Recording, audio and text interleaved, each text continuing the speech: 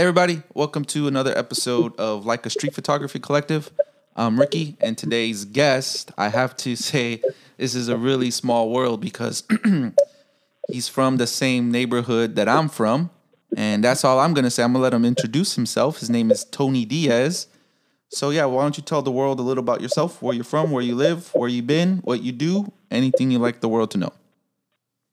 Yeah. Oh, thank you for having me. For one, thank you. My name is Tony Diaz. I'm a photographer. Everyone on the podcast is, right? But it's funny coincidence that we are from the same neighborhood in this big city in Chicago. I'm from Pilsen. I've lived here my entire life, and I found your podcast by luck. I found your podcast because I'm constantly looking for podcasts. And I had been looking constantly, and there was always the same ones, and I would re-listen to the same ones, and then I was still happy re-listening to them. But then I one day I found yours, and I think you were probably like 2 podcasts in, and and I didn't know who you were. I just loved the podcast, and I was listening to it, and sometime down the line, you actually, I think I hadn't even told you this, that you interviewed this other lady from Chicago. Mm-hmm. I think her name is Aisha.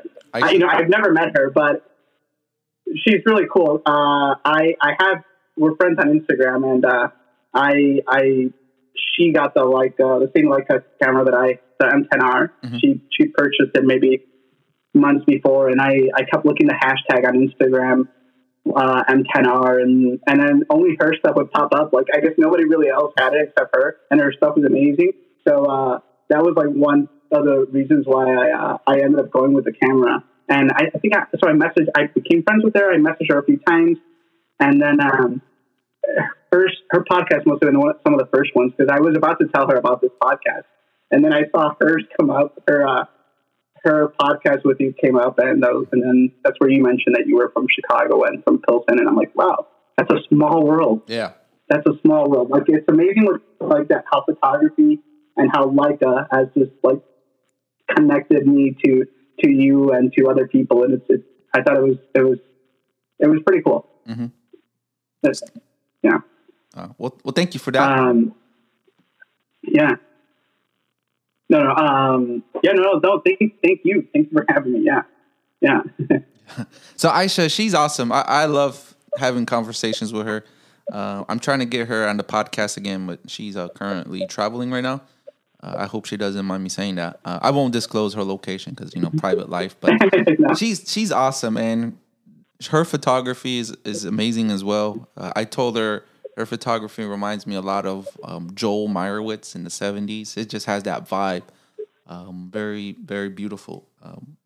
But yes, I found her just searching Leica tags as well. And that was pretty much... really? Yeah, the beginning phases of the podcast. Like you, I was searching for not Leica podcasts, but street photography podcasts, right?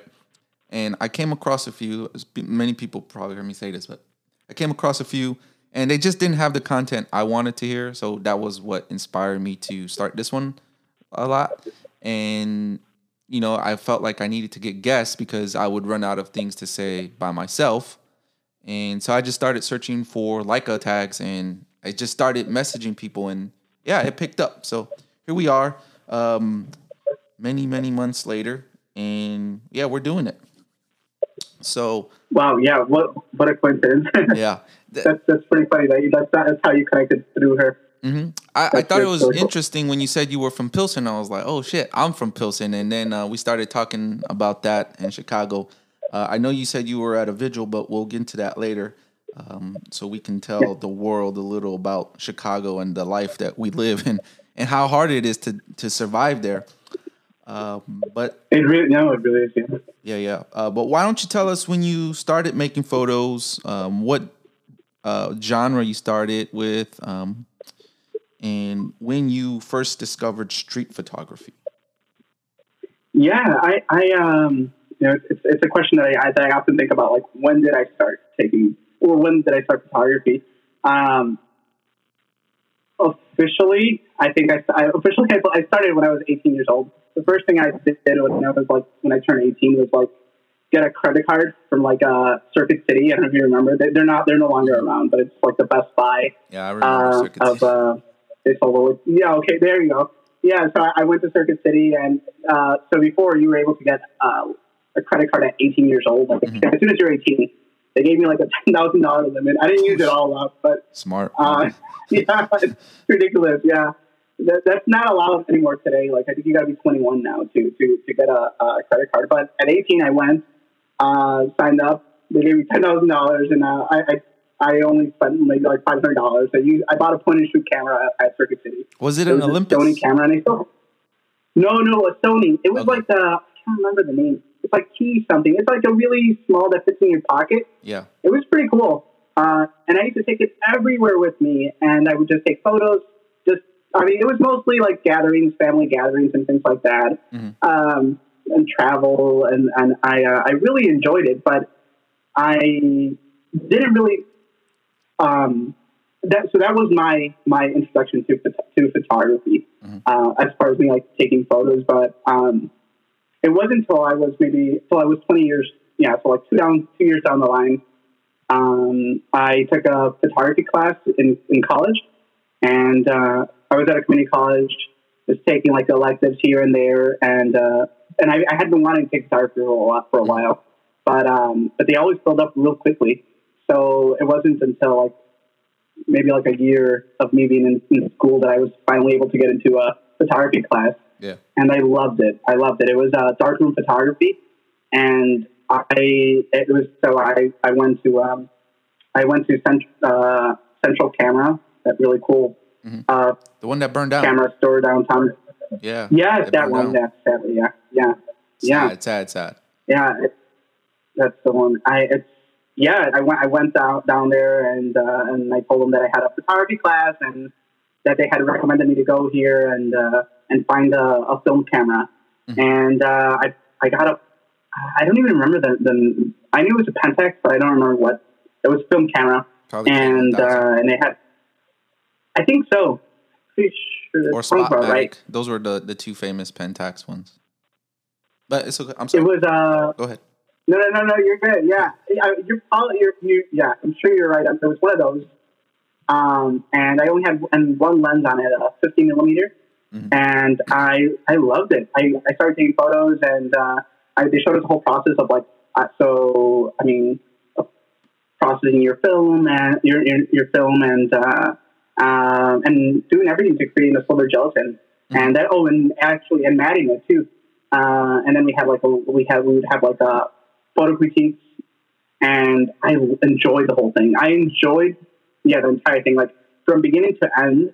It was like all my process. It was all on my hands to do it. Like from taking the photo all the way till when I presented, it was all matted by me. Yeah. And I was so therapeutic. I really enjoyed it.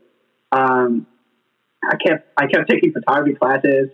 It was just one after another. I wasn't even focusing on any other part of school. It was just photography. Yeah. It was I loved it. And it was and I started by street photography. It was all like that's what I love doing. Like that's what the photographers that I liked did that, and I wanted to do that. So I would go in the streets and just be out there photographing it. And I thought film was expensive then. I'm looking at the film prices today, and it's like, whoa. Yeah, they did go up. Yeah, it was. Oh my God, they really have. Yeah, and but I would go through so many films back then, and I really enjoyed it. Like everything that I would make from my jobs or things that I did was going back into photography.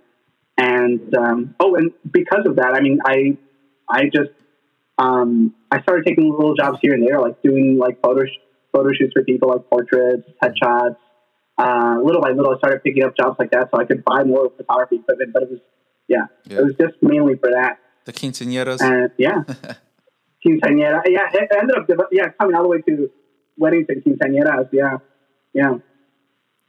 So You said you started, taking photos like your favorite photographers. Which ones are your favorites? My my favorite photographer is Sebastián Salgado, Mm-hmm. the Brazilian photographer, and his work is amazing, amazing. He actually, I didn't know this then. I mean, I just loved his images, and I've never seen him in person. I've just seen him in books and online. But his prints are like they're like 8 by 10 feet or something like that, and I've never seen them in person, but his work is amazing, and it's mostly like documentary work.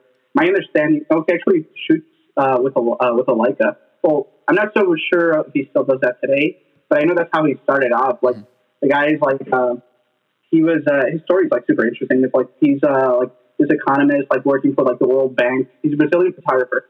Yeah, working for the World Bank, and he had been traveling like throughout the world, throughout the world and for work. And I think the story is that his wife bought a Leica camera, I think, and because he could afford it, and Yeah. and yeah, and he picked it up and he like started using it, and he was, I think he showed it to some friends, like his work. He showed his work to some friends, and they're like, "Whoa, this is really good. You should do more of this." And like he continued doing that, and then I mean, he left his job working for the World Bank and like ended up working for like National Geographic and is part of the Magnum photographers. And yeah, his work's incredible. It's just he's now like 80 something years old, I believe, and he's still traveling the world, just documenting. I think he's working on a project that he's been working on for like 20 years or so, and he's shown some of it now,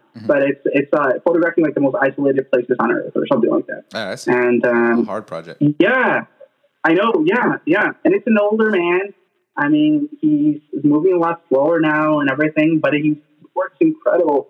And I think it's made an impact in the world. It's definitely made a difference. Like all these really big organizations use his work to try to bring awareness to situations or things or people. But he was like my favorite photographer before I even started photography. I was like, wow, like I would look at his stuff and it's like, that's amazing. But and I didn't know about the whole connection to Leica until years down the line that I was doing photography. Mm-hmm. So would you say his work is very inspirational, and you try to I don't want to say imitate, but his work influences you to try to capture similar style photos? That sounds like I'm asking you if it's imitating. Again, that's not. I don't know. I just put my foot in my mouth. But yeah, No. is your work inspired by his photographs?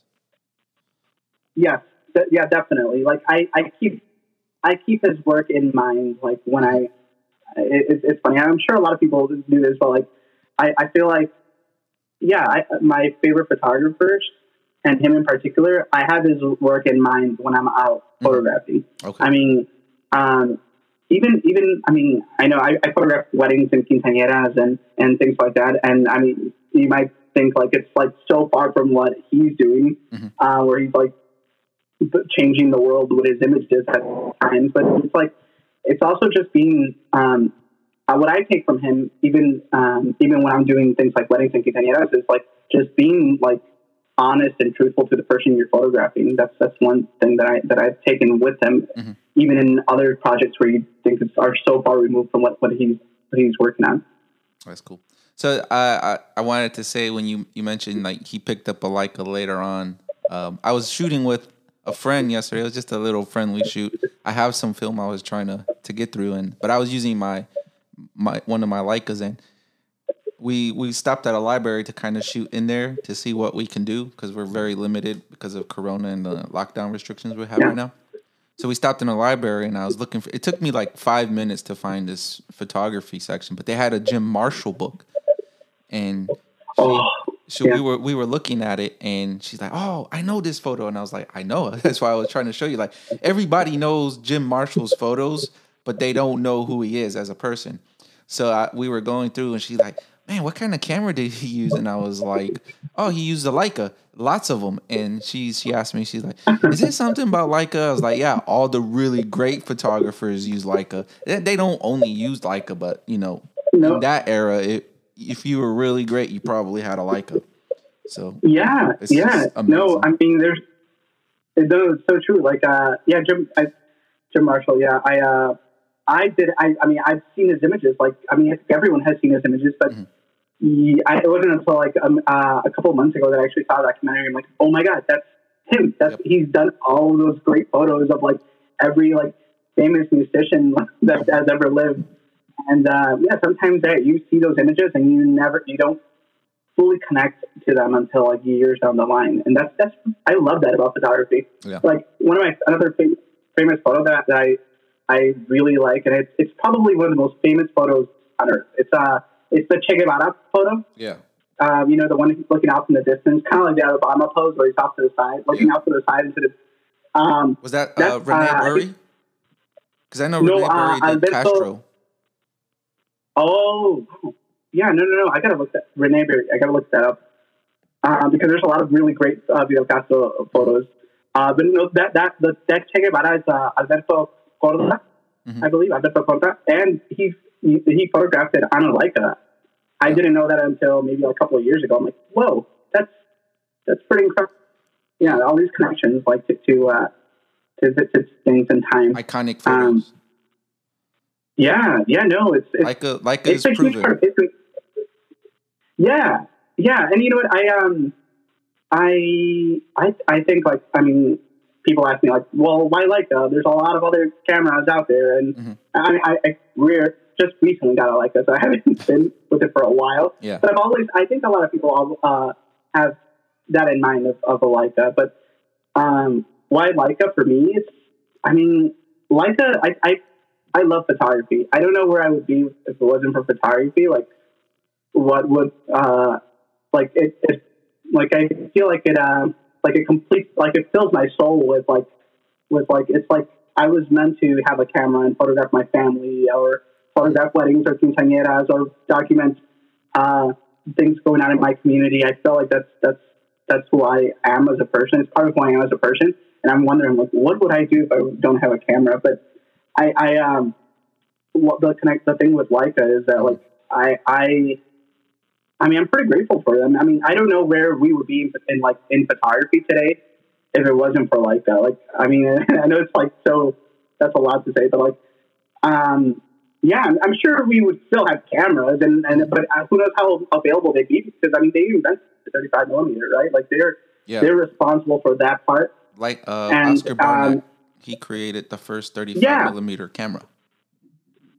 That's right. Yeah. Mm-hmm. So, I mean, I'm sure someone was going to create a small camera. Like, cameras were big before that. I'm sure they were eventually going to create small cameras because they had to. Like, it was just, I mean, it was going to happen at some point. I mean, but when they created a 35 millimeter camera, I mean, it really changed things, even for like other brands. I mean, they all based pretty much, I don't know, I don't know exactly, but maybe like 89% of cameras are based on 35 millimeters on that frame size. And if it wasn't for Leica, I don't know where we wouldn't be viewing things in that 2 to 3 frame ratio or things like that. I don't know where we'd be with photography. Yeah. So I got an answer for you on where we would probably be. And this is a statistic. I don't know if it's changed recently, but the world needs to hear this because the life expectancy in Pilsen, Chicago, I don't know if you know this, is actually 18 years old, right?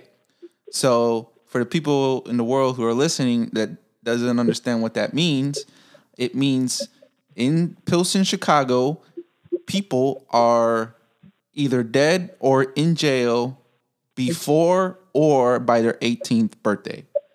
So if you live to be 19, you already passed your life expectancy in Chicago. And it's a sad, unfortunate truth, and kind of like, what we'll talk about later and that really sad situation that happened. But that's where most people would be. I found different avenues and outlets, and I did what I did to stay out of doing all that crazy stuff. And here I am, 37 years old, recording a podcast, talking to other photographers. So yeah, that's where you would be if it wasn't for photography.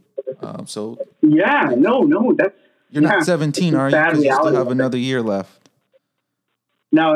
Okay, sorry. Hold on. Way past that, yeah. Bad joke. Okay. We got some there. And all right, we got another one. So I do want to go back. I'm writing notes down as we talk because a lot of stuff you say is really interesting. You said you took a class, photography class, and then you took something in critiques, right? I literally just recorded a podcast a few hours ago and uploaded it now. So anybody's listening, that's there for listening. And I don't want to talk about that right now because if you listen to the podcast, it explains everything. So, but yeah, I did that, and it was based on critiques. So I would like to know what you learned and how you critique photos. Wow, yeah. Okay. I haven't done critiques in a long time, and actually, I did enjoy. I really enjoyed them because, especially at that point, like I was new to photography, and I would take all this. And still today, I think I would take criticism, like especially constructive criticism. I would really listen to it, and especially back then, I feel like it's good. It's healthy. It doesn't mean that your work is bad. I mean, I think everyone should have their work looked at by their peers and people that they respect but because it's really helpful. I mean, it helps you see things in a different perspective. I think. And it could be really good for your photography, for whatever you're working on, whatever projects you're working on. What somebody else, the info or the feedback that other people give you could be really helpful in helping your photography grow. So if I were to be in a group of people and they were looking for a critique, I would be, I'd focus mainly on stories. That's what I think that's what my photography is mostly about, and telling stories. And I would look at what they're trying to convey, and I would tell them what I'm getting from it. And if that's what their intention was, then it's working for them, or not. I mean, I would let them know like what I'm understanding from it, and ask them what they wanted to tell me from it. Cool. So it's not like telling people like you did a horrible, start over, or it's more just like it's just feedback, and it's good and healthy. So what was the hardest feedback you ever received that actually helped improve you? I'll tell you mine before you go. Mine was, your photos are shit.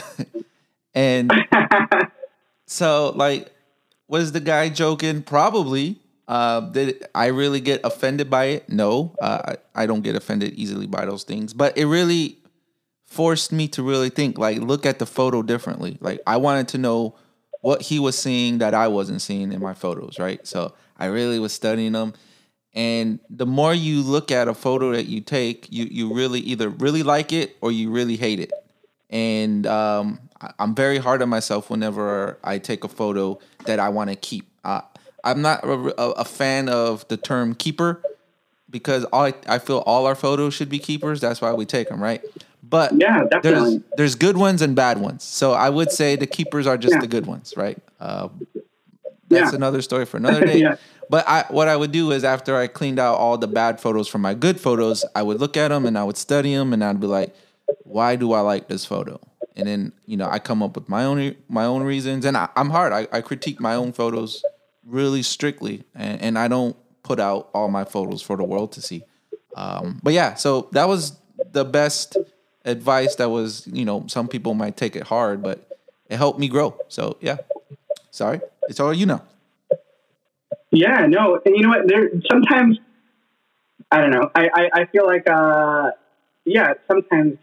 sometimes people also don't know what they're talking about. Like, I mean, you could be getting feedback from like the worst possible person, and you should definitely not take that into consideration. Yeah. I mean,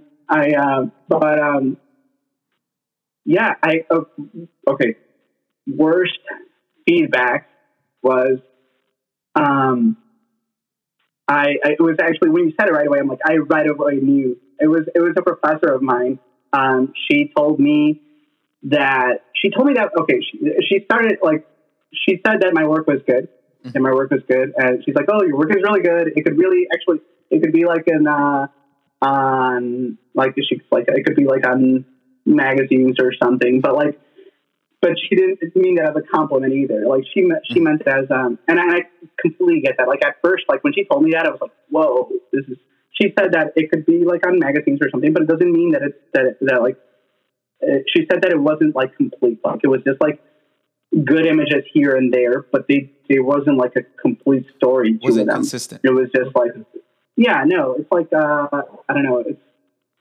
It's like if a comedian has like a whole bunch of just one-liners, like they're not really a comedian, like, or they can be, I guess, but they just have a whole bunch of like, but doesn't mean that their work as a whole is good. Like, it just meant that.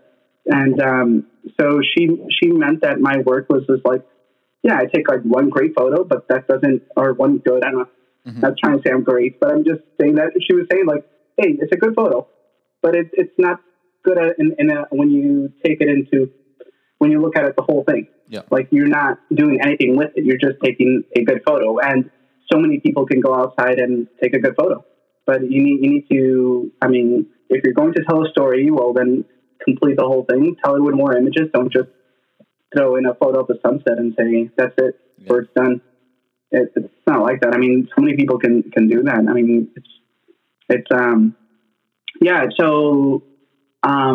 I felt like, I'm like, man, I've been working so hard on this. Like, I've worked so hard.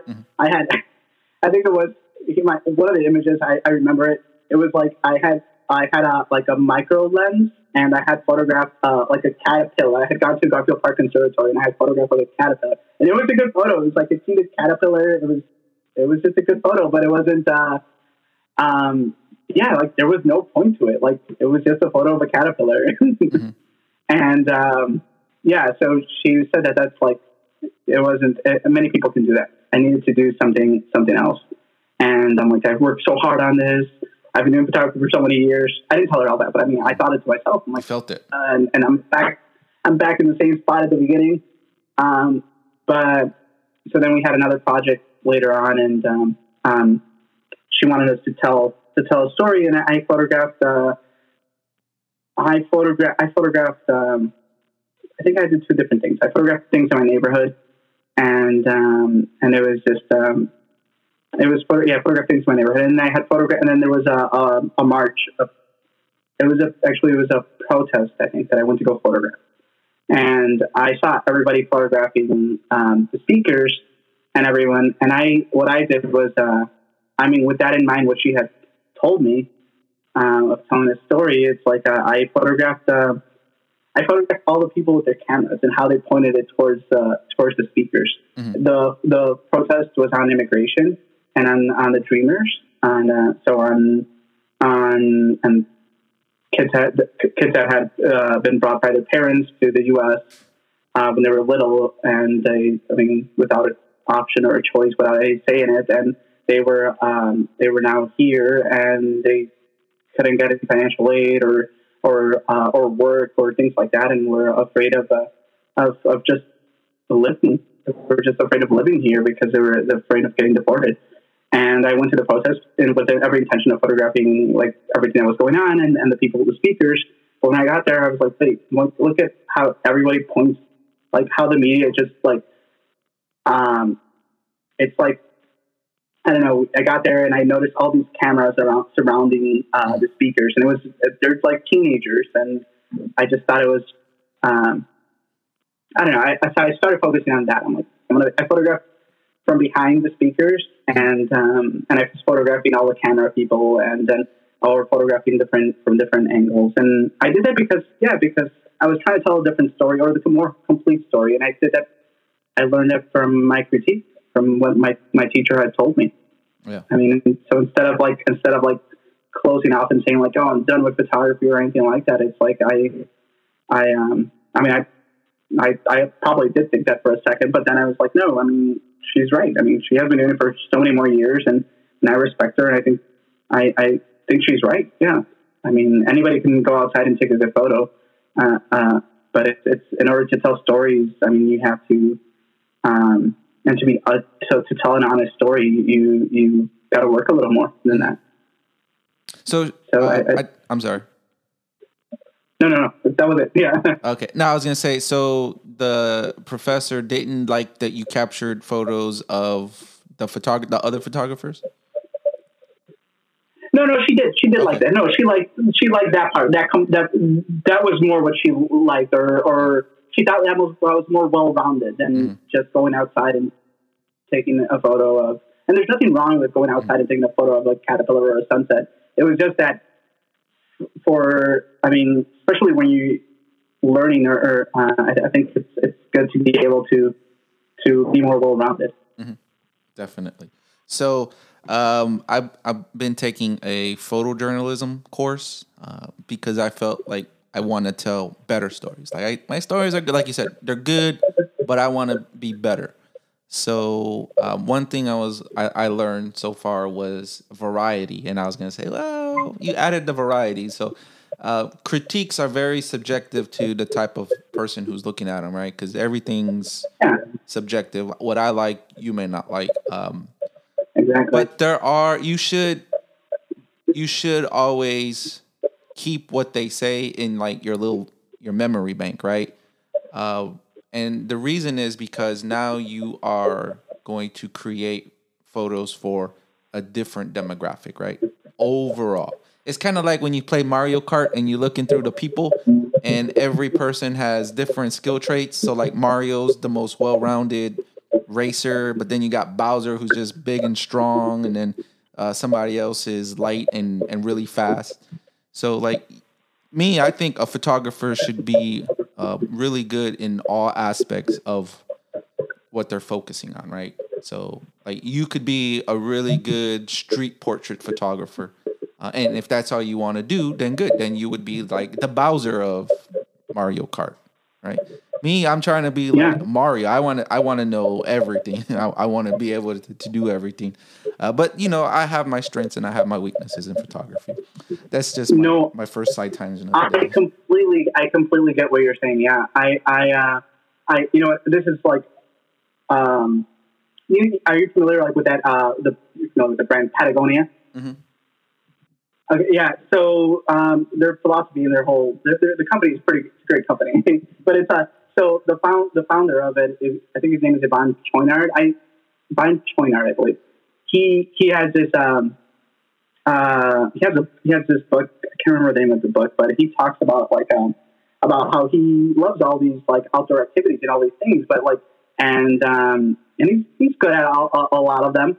The man's not really a lot older, but he was really good at a lot of them when he was younger. And he says like he goes into like a particular sport or activity and goes in like 70% in, and after that he just backs off and learns something else because like I mean we only have so much of a lifetime. Like that's how I feel with photography. And there's so many different ways. Yeah, if you want to be the best portrait photographer or the best I don't know, wedding photographer or this or that, then it's perfectly fine because maybe you already know that. Yeah. But for someone who's just starting, or for someone who's been doing it for a while, like it's nice to go into all these different areas so you can see which one it is you like, or maybe you just like doing all these little things, and that's perfectly fine. That's how I feel too. I like being that Mario too, where it's like. I like to explore all these different ones. I'm like, maybe later on when I'm older, I'll decide, okay, this is what I want to do. I want to photograph pets, and that's what I'll do, or something like that. Yeah. But but at least I got to experience all these other little things with photography, and I got to see what I did like and what I didn't like. But I love that about it. Yeah, and I recommend everybody who's starting out to do that. I mean, why not? Like, I think it's really good. Yeah. So, for me, I was when I started street photography, I wanted to do just like people in the streets, candid moments, and all that other stuff. But the more and more I became diverse in the street photography and learning about really great photographers, like when I first saw Ralph Gibson's work, I didn't appreciate it, right? Because I couldn't connect to what he was thinking, what he felt, and how he saw the images, right? But the more I would study his work and the more I would listen to him speak, and you can understand what he was trying to accomplish, I started to appreciate his work more, right? It's so simple, it's very minimalistic, and that's what I appreciate about it, right? So he captures the beauty in his subject, right? Now might not be for everybody, but again, like you have to see it and understand why he created it. So Exactly. yeah, No, I completely agree. cool. So you mentioned you began in film. Do you still shoot film? You know what? I haven't shot film I think it's been at least like 3 years.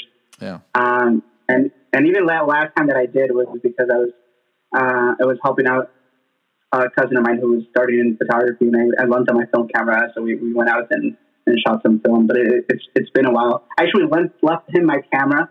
He ended up getting a different camera eventually, but so I think that's where it's at. He's in the Marines, and he still does photography. Nice. Yeah. Well, I will say you're probably saving yourself a lot of money staying out of film. I probably could have bought me another Leica with all of the money I invested in buying and having film developed. The only part I save money now is by scanning it myself, but it's getting ridiculous. A box of Portra 400 is $92 now. I know. I looked it up the other day because he had told me too. He's like, "Oh, it's really expensive." He's like, and I'm like, "I mean, really? I mean, I knew it was expensive, but I took a look at it and I was like, oh my god!" And then like the prices were changing, right? They changed right the beginning of the year. I think Kodak had said that it was going to raise their prices a little bit more. Yeah. So I was like, wow, that's a lot of money. That's a lot. I mean, it's coming down to like over like about $1.50 each photo you take, right? Probably. Yeah. Inflation. I mean, I was trying to do the math. I'm like, maybe you don't want to know, right?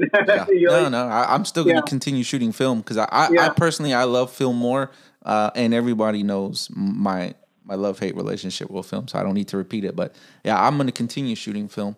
I haven't purchased bulk rolls, and I say bulk, not the actual film that you roll yourself. I mean, like, I don't want to buy 1 and 2 rolls of film. I want to buy like 10 to 15 rolls, so when I'm shooting, I have enough that I can just continue shooting and not have to stop and go to a convenience store and buy a roll. But I'm still shooting a lot of the film that I bought before, and before I start buying more, I want to make sure that's all done because I don't want it to expire.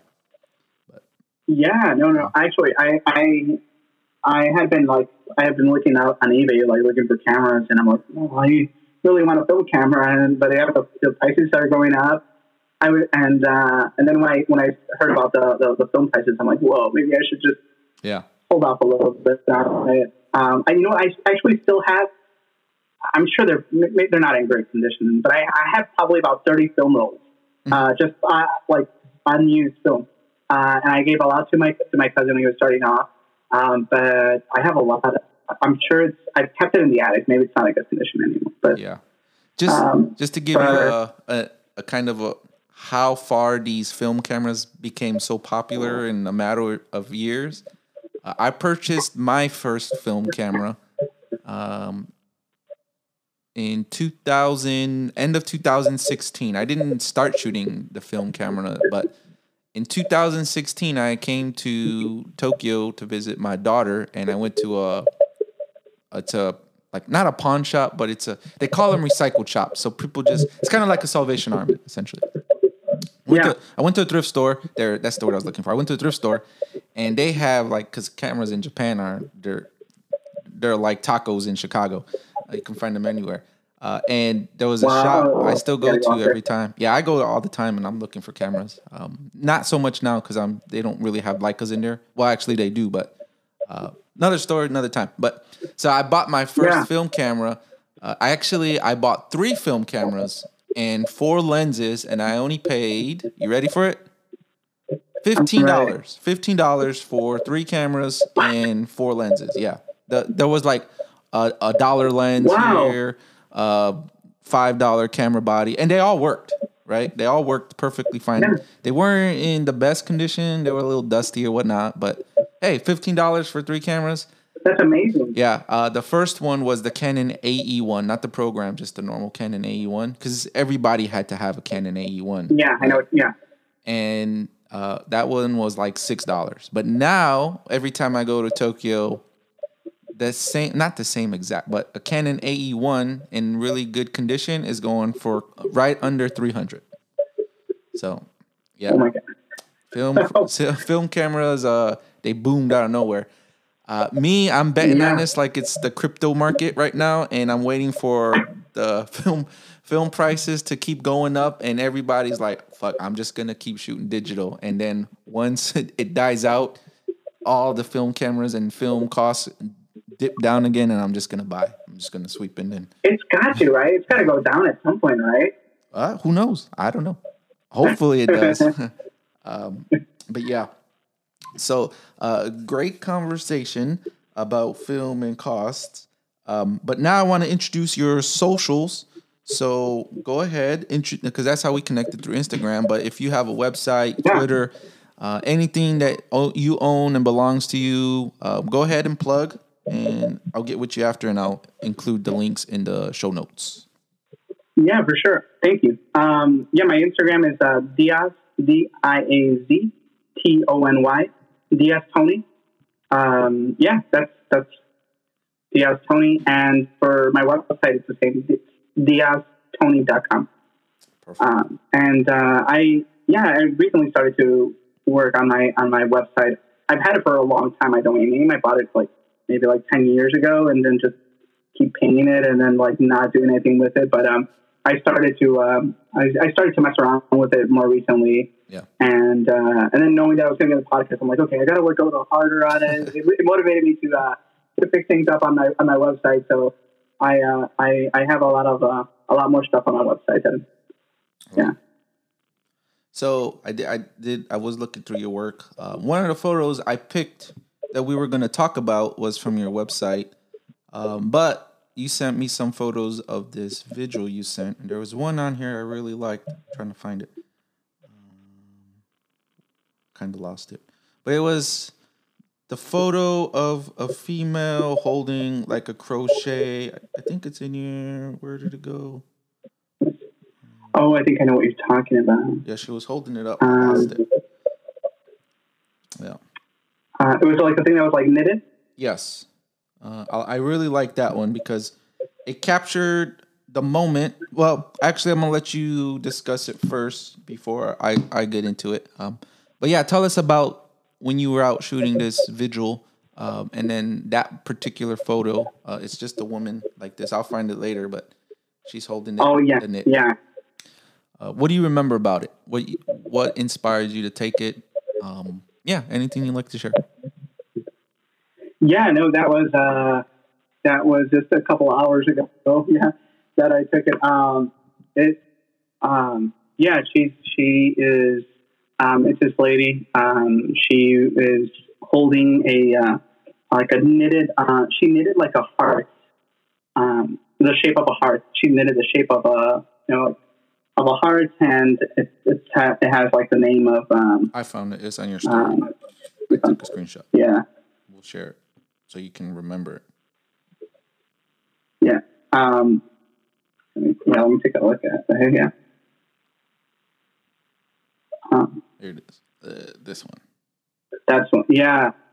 Yeah. So the lady, I had noticed when I got there. I noticed a few minutes after I got there, I've noticed a lady at this vigil. She was holding that knitted heart shape with the name of the young girl who had gotten killed last week. Mm-hmm. This happened here in Chicago, and so I live in Pilsen, and this happened in Varillita, little village, the other Mexican neighborhood in Chicago. It's just right next to Pilsen, and an 8-year-old girl I believe it was last Saturday or Sunday was killed. Like she was walking with her mom.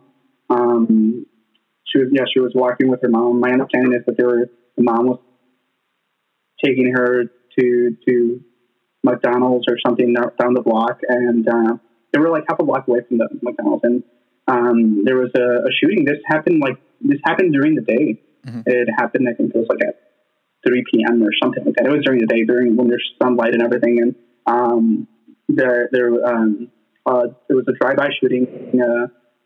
A 16-year-old kid from a window of a car shot at somebody that was maybe a couple of steps away from this mom and the little girl, and he ended up shooting the little girl, shot her, and the girl passed away, like I believe right away. But it's super sad. It's like heartbreaking. It's really sad, and and it happens. I mean, it happens everywhere in the world, but it happens often, and it's been happening often in Chicago, and it's bad. I mean, I love the city. I love my neighborhood and everything, but it's a hard place sometimes. The little girl the little girl died right there, and today they held a vigil for her, and they were going to put some prayer candles, and they were going to release some balloons, and there was a good gathering of people. There was probably 200 people. Half of them were, not half, but there was a lot of kids. Yeah. Maybe out of those 200 people, there's probably like about 80 kids with balloons and with their families and with signs, and the media, the news were going to be interviewing some people, but the lady was right there. She had that she knitted like a heart shaped and it had the little girl's name on there, and she brought like zip ties, and she was so she was about to put it onto the pole, and I took a photo of that when she put it onto the pole right there. But I saw her. I just usually sometimes when I try to be especially really respectful, because I don't know. Especially in something like this where I'm like, I don't want to. So I asked her if I could take a photo of her, and she said yeah. So I photographed her, and that was that photo. And then she put it on there, and I took a couple more photos. That's. I get it. 18-year-old life expectancy. See, you don't even have to be in that life. You just be walking to McDonald's, and it happens. It's a sad, unfortunate truth. I don't think anyone's ever going to stop it. It's been happening since I was a kid, and it's still happening. And it is very sad. It's tragic. People, they don't seem to learn, and selfishness, I guess. But some of the photos he sent me, very unsavory characters, a term my friend coined when I was in England, very suspicious and I'm staying away from that part. That's the life that we lived in growing up, and you're still in there. So good luck with that. But thank you for capturing that moment. It looks like you got some photos that the world should see that may not see if they don't know of the situation. Yeah, that's like, I think mainly too why I like shared it. I'm like, well, for one, I do take photos like for a local newspaper. Mm-hmm. So that's partly. I was going to go regardless and document that. I was going to go and be there. Yeah. And then I bring my camera with me pretty much everywhere these days, and so I was going to document that anyways. But I reached out to this local newspaper that I sometimes hires me for some jobs to head out and capture. But I asked them if they were going to be covering that part of the news, and mm-hmm. they said yeah. So I'm like, okay, well, I'm already here. I can send you the photos. Yeah. Yeah. Double But dipping. yeah, yeah. Yeah, it just, so it's mainly like awareness. I also, I mean, yeah, it's just more like I mean, I like capturing. I like to think that I want to create things that make a difference. Mhm. And like in this case, like it's just, you really can't. I mean, it's just. I mean, I'm just photographing it to document, to show what's going on. But hopefully, I mean, yeah, hopefully things change. I mean, I there's a couple of organizations that are in the city where they what they do is to prevent or to slow down violence. They go like pretty much like door to door, and there's like maybe like that I know of. There's like 4 or 5 organizations. Yep. And one in particular that I've worked with, that they've hired me to like document like their just what they do, so they can use it for like their website and maybe like just show what they're doing with the funding that they're getting, I guess. But this is an organization called Aclivis. Yeah. It's ACCLIVUS, and they go to door. So I last year, like around the time when I actually got my camera, because I've had it for a year now, they actually reached out to me through somebody else that I know. But what that organization does is goes door to door and just kind of like tell them like, okay, this is like, these are resources that we could offer through our organization or that are in the community. We can help you get jobs. We can, I mean, if you need food or place to stay, like that organization, I believe, has like is connected to other shelters or to food pantries, and so they do different things in the community. So I like to think that like with those photos, maybe they could get more funding, and they could ask for more funding because they're showing what they've been doing, and hopefully from there, little by little, like, I mean, just try to make a difference to stop this. But it's bad sometimes. Yeah. Yeah. So we're I gonna. mean, you live here, you know. Yeah, I know personally. We're gonna transition to a more up-spirited conversation shortly, but before Yeah, we do, yeah. do you know the funeral home on Cermak and Damon? Yeah. Yeah. Yeah. You know the funeral director, Concha Rodriguez, Concepcion? Everybody in Pilsen No, knows no, her. no. She's world famous. Everybody. She knows the mayors. Yeah. Yeah. She's actually my best friend's mom, and I grew up with. She's very inspirational person in the neighborhood of Pilsen, and she's really great person to me. Very tough, but you know that tough love that you get from Mexican families. Yeah. Yeah, she's a great person. She's also doing good things in the neighborhood over there. So if anyone knows Concepcion Rodriguez, yeah, she's kind of like one of my many moms, and I do appreciate her. And her son Daniel Moreno, who's my really good great best friend from Chicago. Grew up on the same block pretty much our entire lives.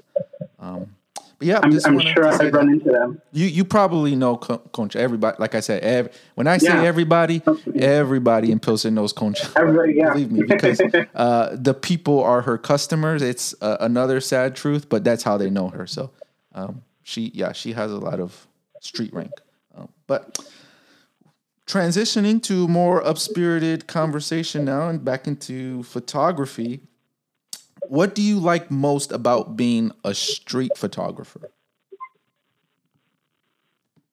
I like that it's documentary work, that it's telling that's just street photography is like, it's like the ultimate truth in photography. Like it's not like I don't know, you're capturing history as you do it. That's what I really like about it. Mm-hmm.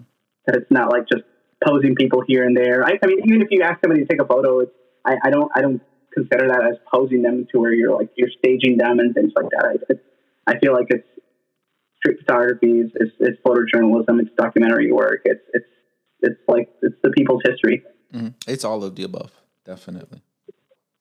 I think so. I think the importance about street photography, documentary photojournalism, is it's really important because it captures a part of history and a part of the world that not everybody knows about, right?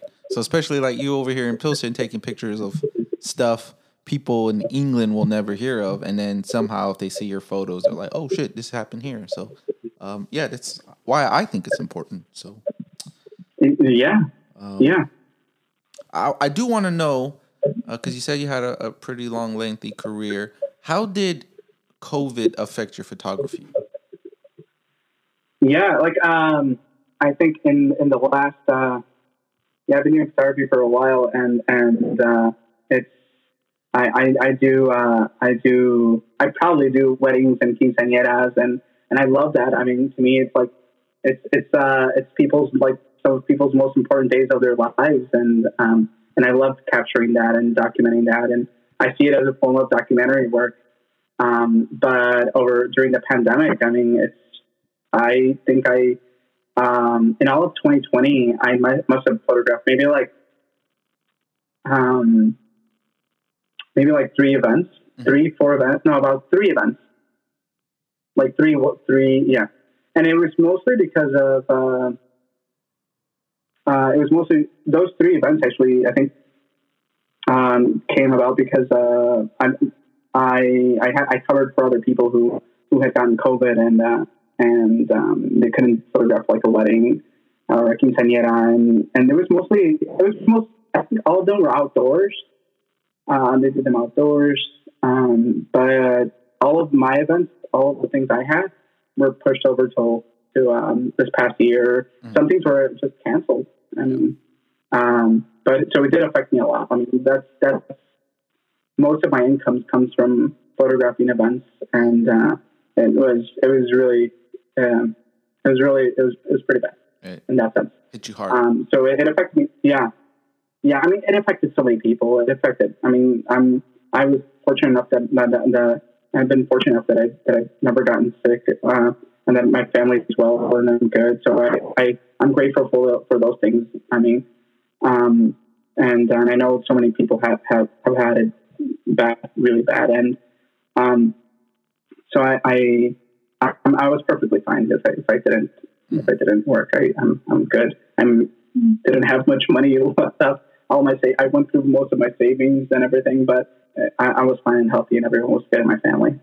So it affected me in that sense. Like, it was part of my job. Like, I lost my way of making income. But I did pick up my camera more to photograph my family more. Most of the time I think like many people, during the lockdowns and stuff, I just FaceTime people and things like that.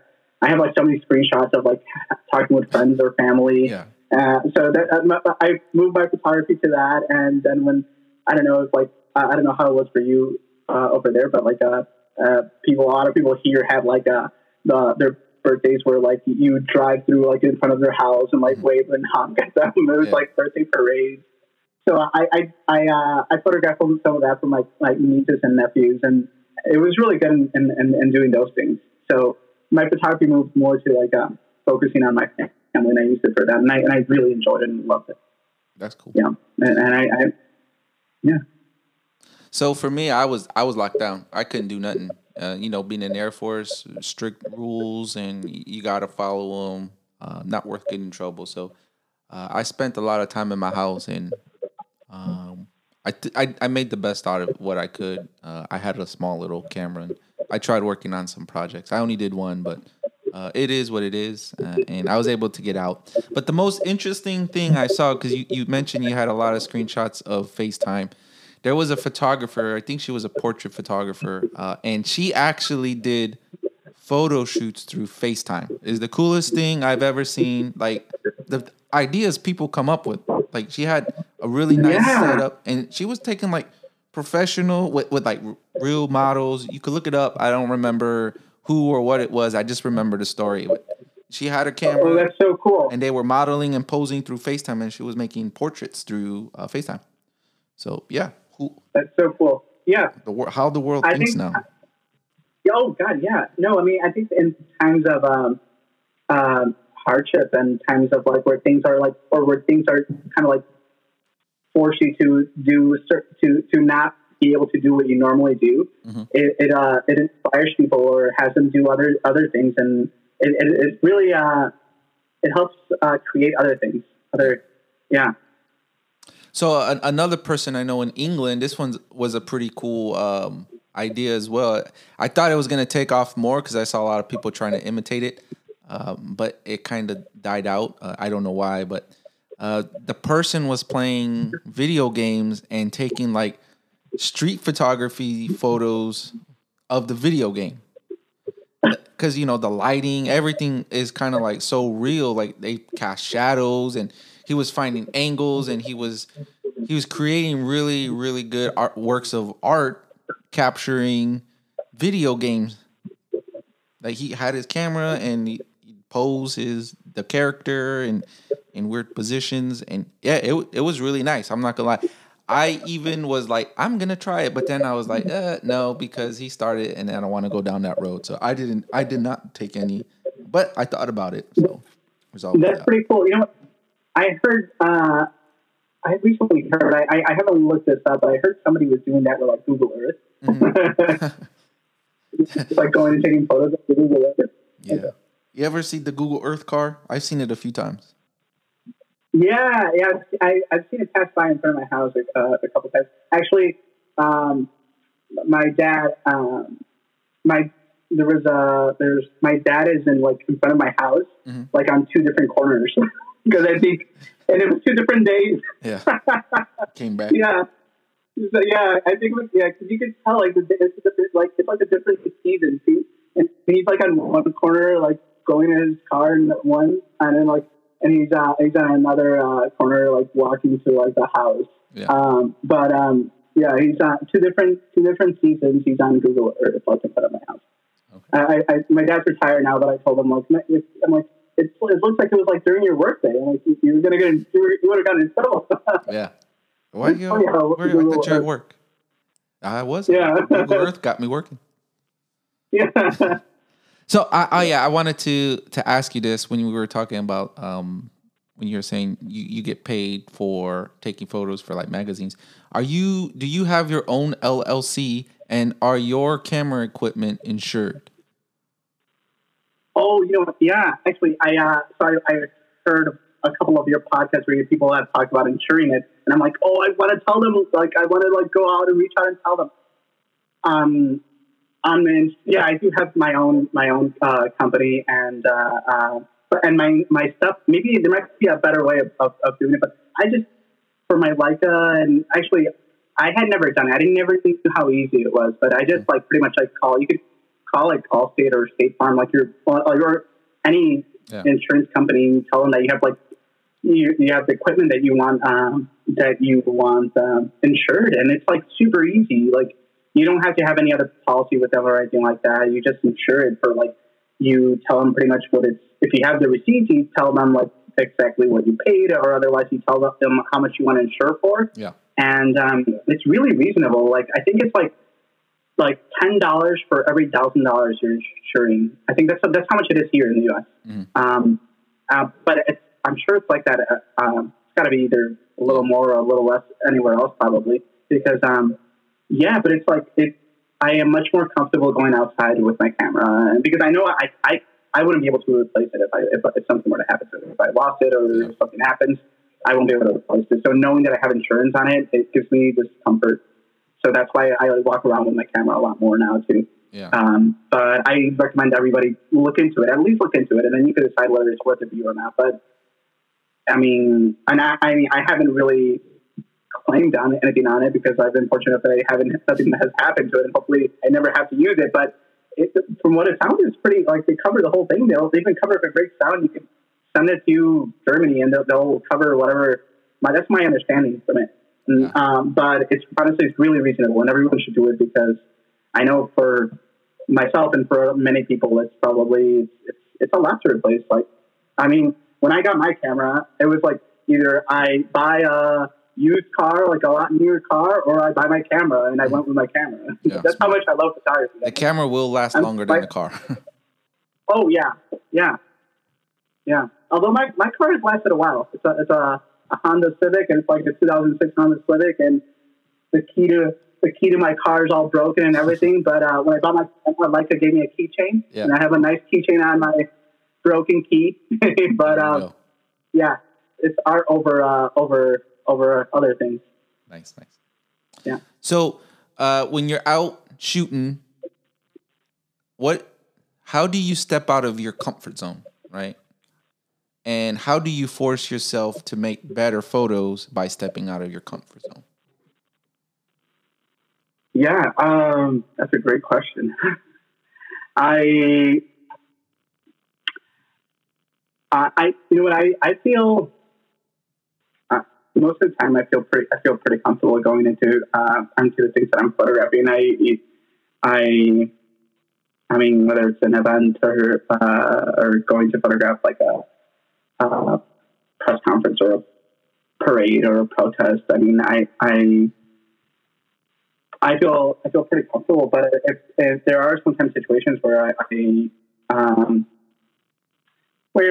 feel like I guess because of that comfort zone, I'm still getting the same things, and I'm not getting anything.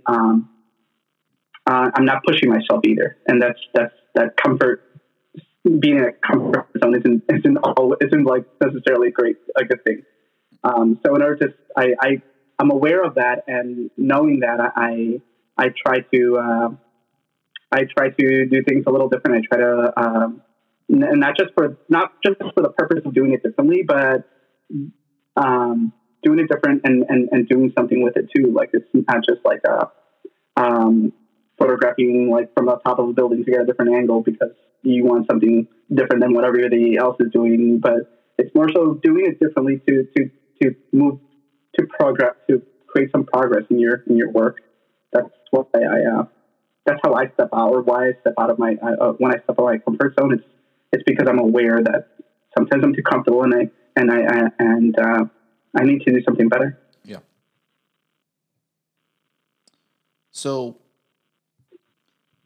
what is your process when you're shooting in the streets? I like to get to a place and just like kind of like sit on things for a second and just and just pay attention to what's happening and be there in the moment. And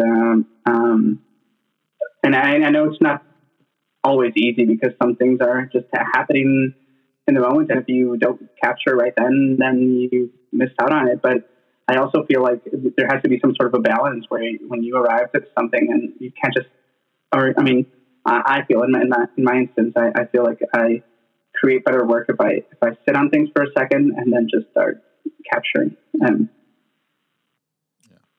absorbing the environment before you go. Exactly. Yeah. Okay. What is it? Yeah. Trying to think of a word. No, go ahead while I think of this word. Yeah, no, I think it makes for a better story. It makes for better photos. I mean, you can get to a place and start photographing and come out with something good.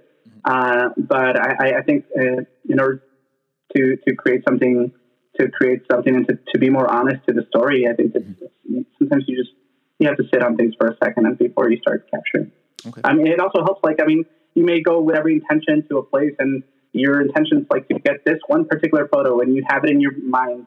But if you do that, maybe you miss out on other things. Like, you get to a place and you're just so focused on one thing that you missed out on some other things that you may have liked more if you were to have paid attention a little. Mm-hmm. So that's why I like to get to a place and just sit on things for a second and then start capturing. So, how do you focus on the streets? How do you block out the distractions? You know what? You listen to the distractions podcast. I feel like are just the distractions are all. Sorry, I didn't mean I feel to. like I was cricketing my joke. Yeah. I feel like it's a part of like photography and documentary work. I feel like it's healthy for it too, because I don't know. I feel like I go into a place and there are distractions, but they also make me more aware. Like, the noises or the different things happening around you make me as a person just make me more aware of my surroundings. And with that, I feel like I am able to see things a little more, like I'm able to step back and see things.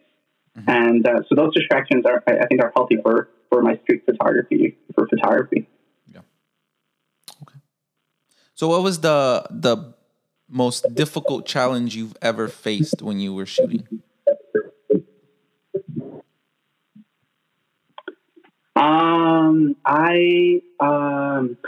So a couple of years after I started, I really got into like photographing like dilapidated buildings and like abandoned buildings. And I went with a friend to Detroit to photograph. It's like the biggest abandoned factory in the world, I believe. That's what it was called at that point. And I think it is still. It's the Packard plant, mm-hmm. and it's what like they used to make cars there. And it's like I think it's like half a mile long or 3/4 of a mile. It's an enormous place. It's in Detroit, and it's been abandoned for so many years. So I went. I mean, it's like the ultimate place like to photograph, I guess, if into photographing abandoned buildings. And I went there. I had already been photographing abandoned buildings for a while, mostly here in Chicago. I had never really gone outside. And I went there, and it was dumb. It was my fault. Like I went into an abandoned place in a neighborhood that I don't know, and I was in there with my friend. We're in there for like maybe like about half an hour or so, and then these two guys come up to us and like with their guns, and they took all of our stuff away. Oh, they robbed you. It was like. They robbed us. Yeah. It's like, you know what? I'm so lucky that I was, with that friend, because like, he's like a really calm person. Like he didn't react and we're not going to do anything. Like they had like guns on us. We're not going to just fight them. There's no point. Like it's just things that are replaceable. And I'm glad I was with him because he has like that same mentality as I do. Where it's like he's like a pacifist. He's like, okay, here, take.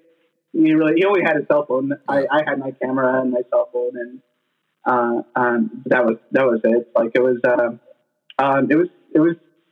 scary, and it was like also nothing happened. They just took our things, and that was it. Like, but I was really mad at myself after. Like I was like, man. Fortunately, nothing happened, but I put ourselves into that situation. Like it's really dumb of me to do that, and because it was my idea, and but he was pretty calm about it, and that was pretty difficult. After that, like I used to, for a while I didn't have a camera after that, and then if you had camera insurance. See. Yeah, exactly. That's why everyone should have it. Like, just in case, then But, like it was. I'm on fire. Here we go. Hold on. Did they approach you? Excuse me. Is that a Leica? Did they ask you? No, more jokes. I'm sorry. No, I actually didn't have I had a Nikon. Okay. I had a Nikon back then. It was a lot easier to replace than that's what Nikon's a good camera. That's a lot. It was a lot easier to. Back then it wasn't for me. It wasn't, but it's a lot easier to replace that than my camera. But honestly, if it was even my these things they're just things. They're replaceable. I'm not going to. Yeah, but it was challenging. Like afterwards, like I love doing. I still love doing street photography. That wasn't street photography. That was just photographing abandoned buildings. But then I was for a while. Like I would have I would panic. I would have panic attacks just going out in the street and just photographing, like with afterwards. It wasn't. You were traumatized. It made it different. Yeah, it was. Yeah. But that's probably one of the most challenging things because I love doing photography so much. But doing that, like, and being caused that for me. And then I wanted to once I did get a camera back. I wanted to continue doing it, but it was difficult because I had gone through that and it just scared me. But no, yeah. So photography helped you overcome that traumatic experience. Can we attribute that? Yeah. I mean, I wanted to get back to like photographing right away, but it was that's when I would get like I would panic a little. But I love photography so much that I'm like, hey, I gotta keep on doing this. Like this for me, this is, I mean, photography is like my refuge. It's like what I love doing it. It's one of the things I'm most passionate about. Yeah. And I love talking about it. I love photographing. I love hearing and looking at other people's photo books or watching documentaries about photography. I love all those things. So yeah, I wanted to get back to it. So it helps. So what was your most happiest moment? Because that sounded that like I think that's probably the most traumatic encounter story I've heard speaking to someone. But okay, so we got the negative part out of the way, but what was the most happiest moment in your photography journey? Well, I think I've had a couple. I've had a couple of them, but a couple of years ago, this is mainly just before the pandemic, like maybe from like 2018, no, I'm like from like 2017 to like 2020, right before probably the pandemic. I was photographing. I was working on this project, and it started off as like I have a cousin who has a travel agency, and she works with a couple of different organizations, and this is a really cool thing, and people should look into this. But she works with a couple of different organizations that they were bringing, family members and mainly grandparents and elderly people from different parts of Latin America that haven't, and it was mainly Mexico, but other countries in Central and South America too. It was happening.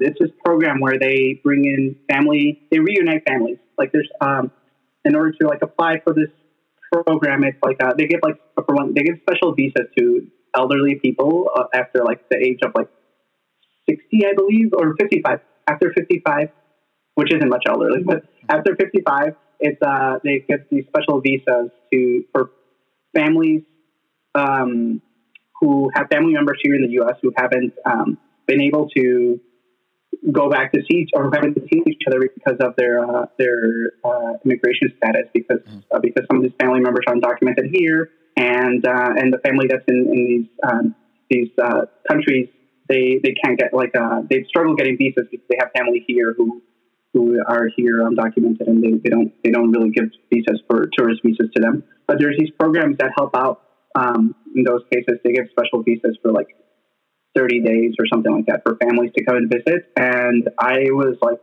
through my cousin who connected me to these organizations, I was able to I photographed grandparents and aunts and uncles reuniting with their families who they haven't seen in decades. Like I mean, I think I had photographed some parents who hadn't seen their kids in like the biggest difference was like I think it was like 50 years, who haven't been able to see their families in that long.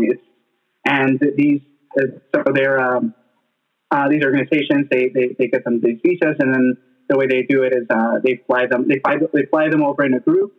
So sometimes you're coming with it's like 10, 20. I think the biggest group I've seen that I photographed was like 70 people came over. Mm-hmm. On a plane. 70 people came on a plane, and actually I came with them too. I went over there and came back on the flight and documented the whole thing. And it's like, and then you arrive at the airport, and they rent out like a hall, and the families meet. Like it's just stuff. And I mean, and I don't know these families. I don't know these people, but it's just like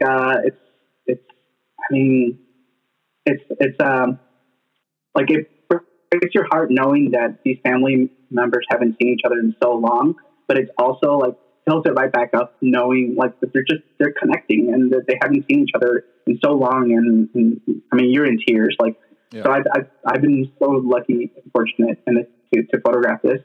And it's like, it's one of like the best memories and happiest memories that I've been able to do photography. And I document this and I give it to the organizations and they give it back to their families. But it's I mean, you're in tears. Like it's like I think a robot would come out in tears from that. It's pretty amazing, and that's like one of the happiest things I've done with photography, and one of the most fulfilling things I've done. And I wish I could do more of that, but it's like since the pandemic started, I mean, they haven't done these programs anymore. Yeah, that's cool. That's real powerful. Sounds really very motivational, and it definitely helped out the community that you were capturing. So happy moments for everybody.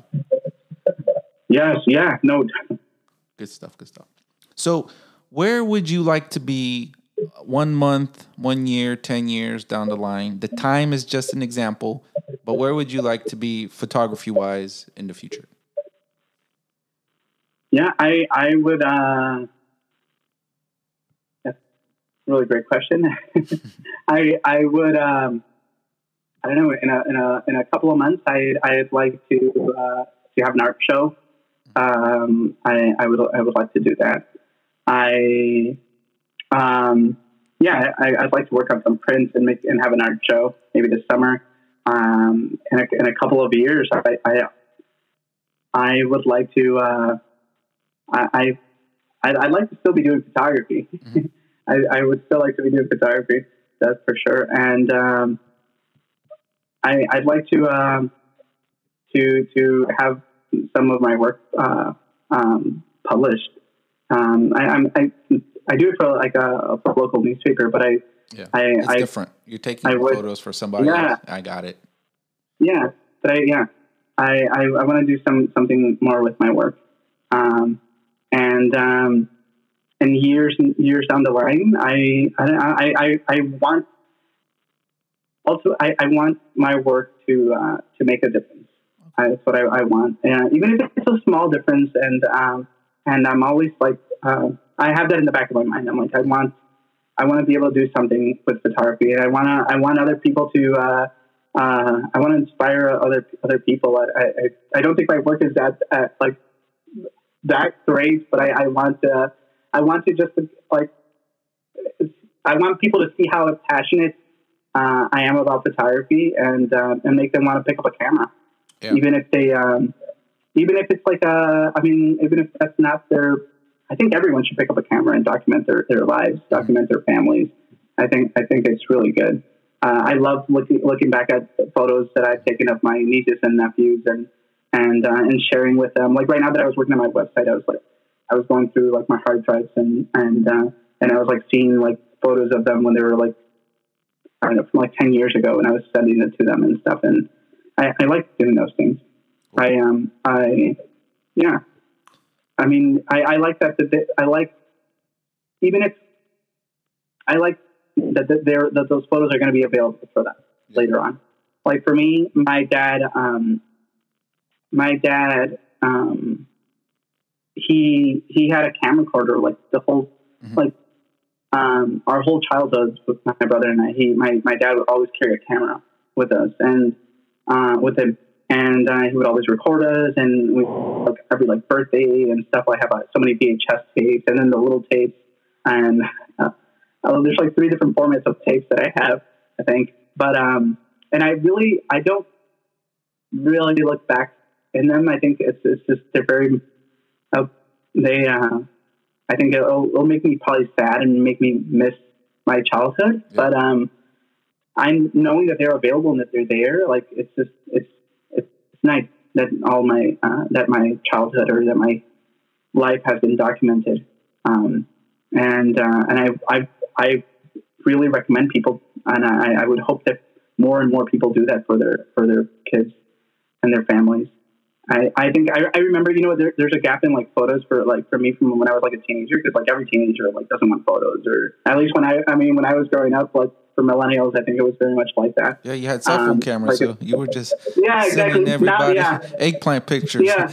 I didn't Yeah. want to say dick, but we were sending dick pics when we were teenagers when the cell phone came out. Look what I got. Sorry. I that's very rude of me. This is a photography podcast. I'm sorry, but go ahead.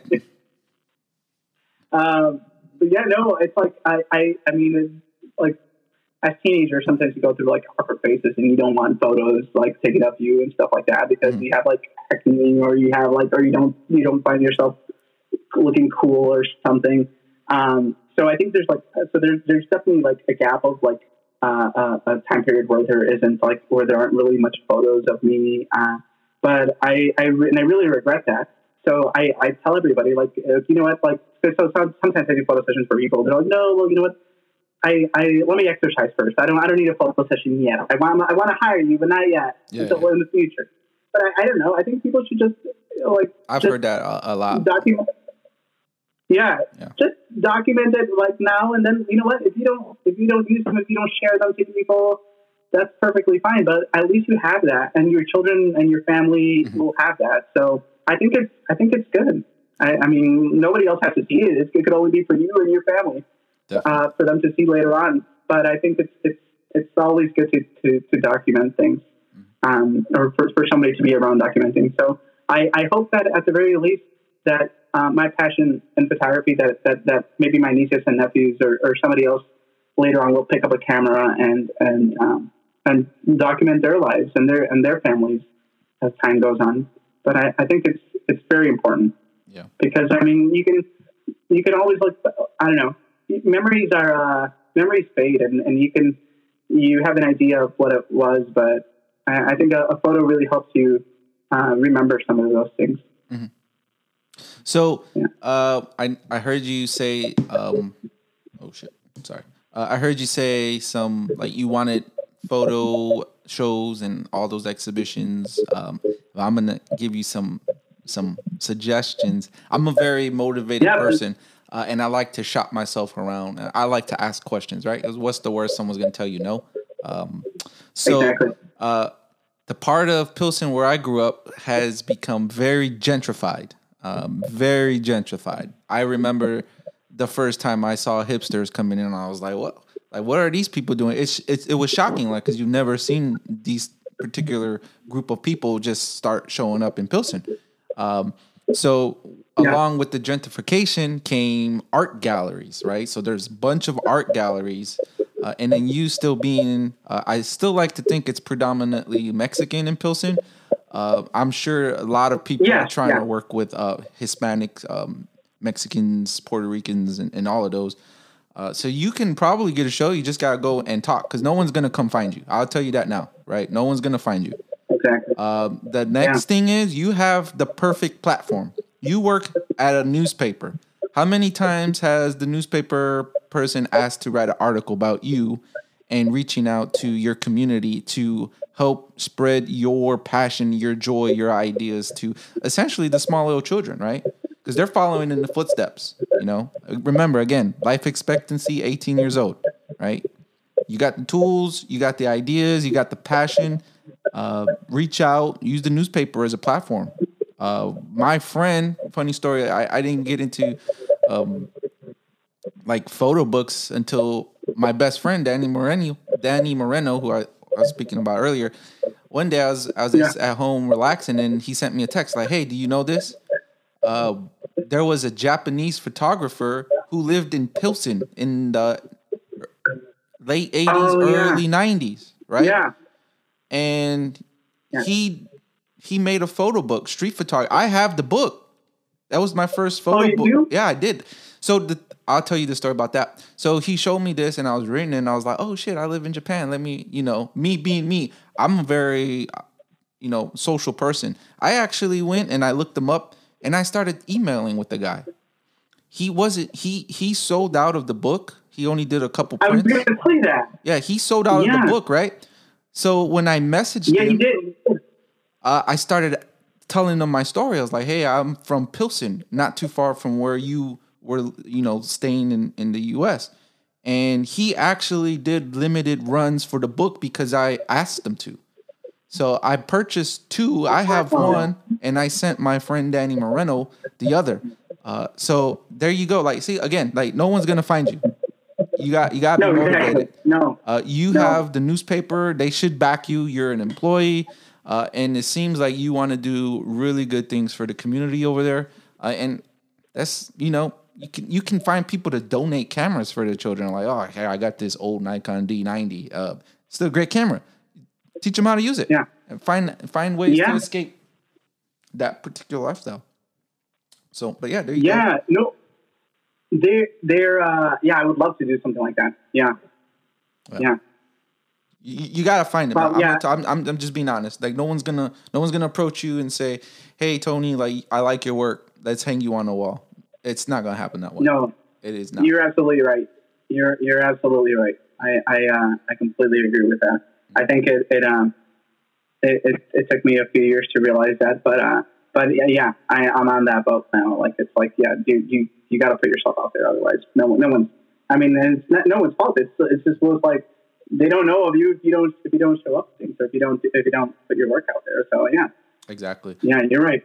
I walk around here in Okinawa trying to look for art galleries so I could be hung. Right. They don't speak too much English, but I still go in there and I'm like, hey, can you hang me on the wall?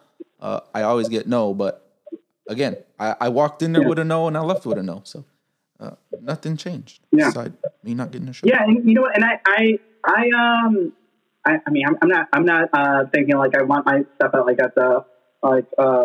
some huge museum. I just want to display my stuff so that people can see what I have. Yeah. I just, you got to shop yourself. A little show. You got to push yourself. Yeah. Yeah. No, absolutely right. So what motivates you to continue making photos? I feel like you answered this, but I want to ask it in a more direct way. Yeah, no. I'm motivated by just being able to. I love documenting people's lives. I love documenting people's lives. I find joy in that. It's to me it's. And like I said, it's. I mean, whether I'm like photographing like a project that I'm working on for myself or something, or even photographing a wedding, a quinceañera. To me, it's like I know that these moments are very they're once in a lifetime moments. Like these, I mean, anything is, right. I mean, but I love documenting that, and I love knowing that that's. If I'm not there photographing it, I mean, and putting my camera to it, I mean, it's like, I don't know. I mean, I feel like people should be doing those things. Yeah. It just motivates it. Yeah. That's cool. Sorry. I hope I answered that. It's your answer. I can't answer the question for you, but it's how you feel. But thanks for sharing. Definitely. So now is the part of the podcast where I like you, the guest, to recognize a photographer, an artist, musician. It doesn't matter who. This is the purpose of this community, is to recognize people who's not getting that recognition, right? So please, if you don't have them off the top of your head, you can send them to me later in text. But recognize who you feel doesn't get the deserved recognition. Mouthful, sorry. Yeah.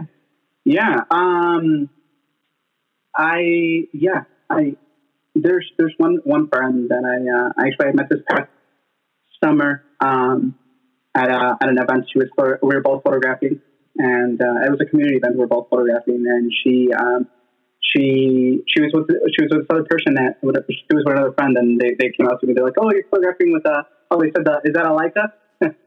They asked, I got it. I was gonna get it in there. yeah. They're like her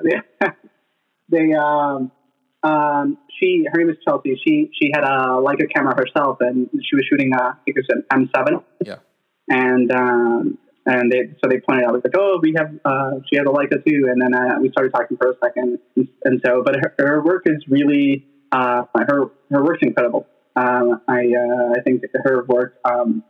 Actually, she was able to display recently, like at the Museum of Science and Industry. Mm-hmm. I think just her work is like she has one photo up there right now at this show that they have going on. Yeah. But her name is her Instagram name is it's her name is Chelsea, and her Instagram is Chels CHELS Dreams DREAMS Chels Dreams. And her work's really incredible. Yeah, she photographs. It's mostly film that she does, or I think actually it's all film that she does. Well, if she's shooting with an M7, she's only got one option. So yeah, you're right. sorry, my jokes are really bad today. But her work's really good. I have another friend. He doesn't shoot Leica, but his street photography is really good as well. Yeah, highlight him. And his portraits. Yeah, his name is Edgar, but his Instagram name is Red Film. It's REDFILMM. Red Film. All right. And his work's really good. I think his I'm not sure I know it's film, and I know he does a 35 millimeter and medium format, and he's been doing more medium format recently, his work is really good as well. Yeah. And I have lots more people that I can't think of their Instagram names. All right. No worries. You can send them later, and once this episode gets uploaded, I'll just add them on the back end. So not a problem. So thank you. Yeah. Of course. That's what made this really popular, is just by this. Now I'm going to reach out to these people, and hopefully they're guests. So,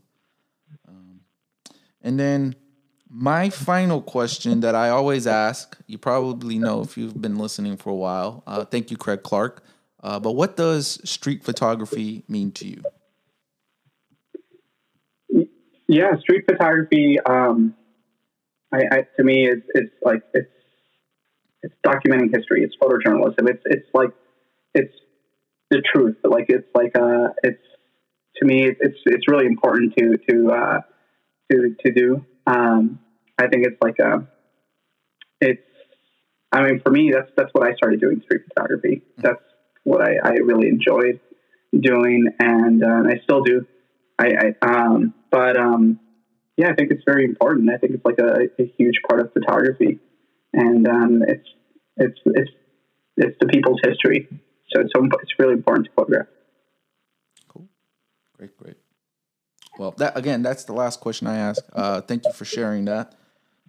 Now, before you ask me, I'm going to allow you to ask me some questions if you have any. But I do want to know, because this is something everybody in Chicago probably debates. But where's your favorite taco place? Oh. There we go. Always changing.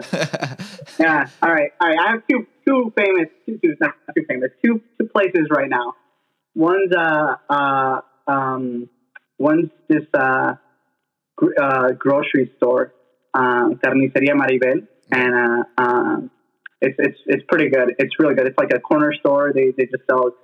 It's a grocery store, a liquor store. It's a corner store. We got it. It's a corner store. It's a corner store. They have everything there. You could really buy everything there. But they maybe 2 years ago or so, they started making tacos and tostas, and man, their stuff is so good. Yeah. Their salsa is spicy. And their tacos are pretty. They have a lot of meat, and they're really good. Yeah. They're really good tacos. That place. And there's this other one that just opened up maybe a couple of months ago. Mm-hmm. It's called Ruby's Tacos, and they've been. I didn't know this. They've been in business for like 30 years. They used to sell them at the flea market, but they finally got a physical location, and their tacos are so freaking good too. Yeah, they're so freaking good. They're open maybe they're open Friday, Saturday, and Sunday are the only days that are open, and they're only open from 11 a.m. to 4 p.m. and they sell out before they even before the day's even over. Their stuff is so good. That's awesome. What are yours? So I'm very simple. You can't go wrong. Any taco place you go to, really. But my favorite, and you'll probably laugh at me because it's kind of cliche in Chicago. I love, and when I say love, it's one of the few places I always go to when I go back home and visit. Is Los Comales on Western I mean, and Orchard. It's that one. I don't know what it is. Oh, that. Yeah, that's Wait, Los Comanches? yeah. Yeah. Los Comanches is great. They're good. They're like they're real good, and they're open to like. I mean, They're always open. They like, never close. they're always open, pretty much. Yeah, they're always open. And it's then like, yeah. the second is on Cermak and is it Western? Yeah, it is Cermak and Western. Taconazo? Taconazo. Yep. Those are my two my go-tos. Like like hey, let's go get tacos. Like if we're not if we're at home and we're just chilling and we say we're going to one of those places, right? Yeah. But again, like there's every taco stand in Chicago is pretty much amazing. So I think with Taconazo, I think closes like at 7 a.m, and then they open back up like at 9. They only close for like 2 hours, so they can eat some menudo to cure the hangover. Yeah, I guess. Yeah, it's funny. Yeah, that's good. That's good. All right, so now you can ask me some questions if you're wondering, and I'll do the best I can to answer them. Yeah, okay. This is a question that I've thought even when I listened to your podcast before. Like, it's like, to you, what? And it's not like I really like what I really want to know what people think about this question.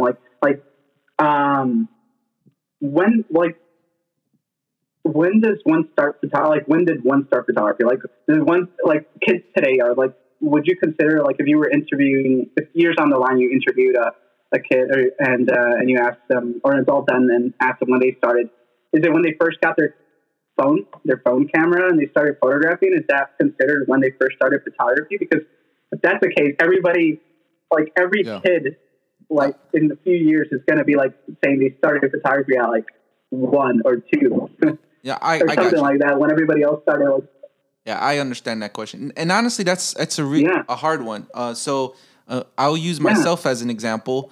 I've had many cameras, right? But again, I didn't consider myself a photographer. Funny thing you mentioned, Circuit City, when you said you bought your first camera, the little Sony.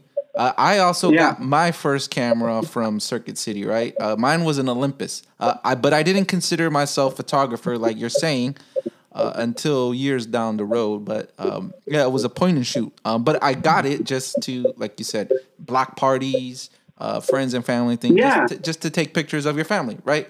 Because I didn't know anything about photography. I just knew you took pictures of your family because that's what your parents did. Like, oh, we're going to take pictures and it's going to your photo album. So it's kind of like a real thin line there, right? Because a lot of people consider that's when they began, right? So a lot of the people I spoke to, that's how they started off. Like, oh, I always took pictures of my family, right? So if you consider that when you began loving photography, then that's your moment, right? Now, for me, it's different. So I've had those cameras where I don't consider myself a photographer. I considered myself, this is just for me, a photographer when I really became serious and interested in photography. Different life. Yeah, I did the whole snapshots of the family, but I think it's more of when you fell in love with photography, right? So if your first camera is an iPhone, right? Because iPhones are really capable cameras now. They are. Yeah. If you fell in love with your iPhone camera and you would just walk around and you would take pictures with your iPhone, and you really love photography, you just don't need an expensive camera, then you're a photographer, right? So it just, I would say the answer to your question is the moment you fall in love with making photos. That's perfect. Yeah. I like that. Yeah, I like that. I mean, that makes sense to me. It's copywritten, so you can't steal it. Yeah. Say bad jokes. No, because when people sometimes still ask me, they're like, well, how long have you been doing it? And I'm like, well, you know what? I mean, I bought a camera at that, but I really didn't consider it. Like, I mean, I was taking photos, but it wasn't like I knew what I was doing. Like, it wasn't like I was trying to compose or anything like that. It was just, I was just doing it for fun. But it wasn't until I took like film photography that I was like, whoa, this is something I really love doing. And it was like, I became even obsessed with it, I think, at some point. But I like that. When you started loving that. I think I really understood the question because of how you explained it and my personal photography journey, right? Because like I said, I've had cameras and I went to Walgreens and dropped them off to get the little 1 hour develop. And I didn't consider myself a photographer then, and I didn't love photography then. So if anyone ever asked my story and they read it, because I've written it on blogs and I've said it many times, I considered myself a photographer when I came to Okinawa. So yeah. Perfect. Wow. Yeah. Mm-hmm. Anything else? No. Okay. You've yeah. Yeah. Perfect.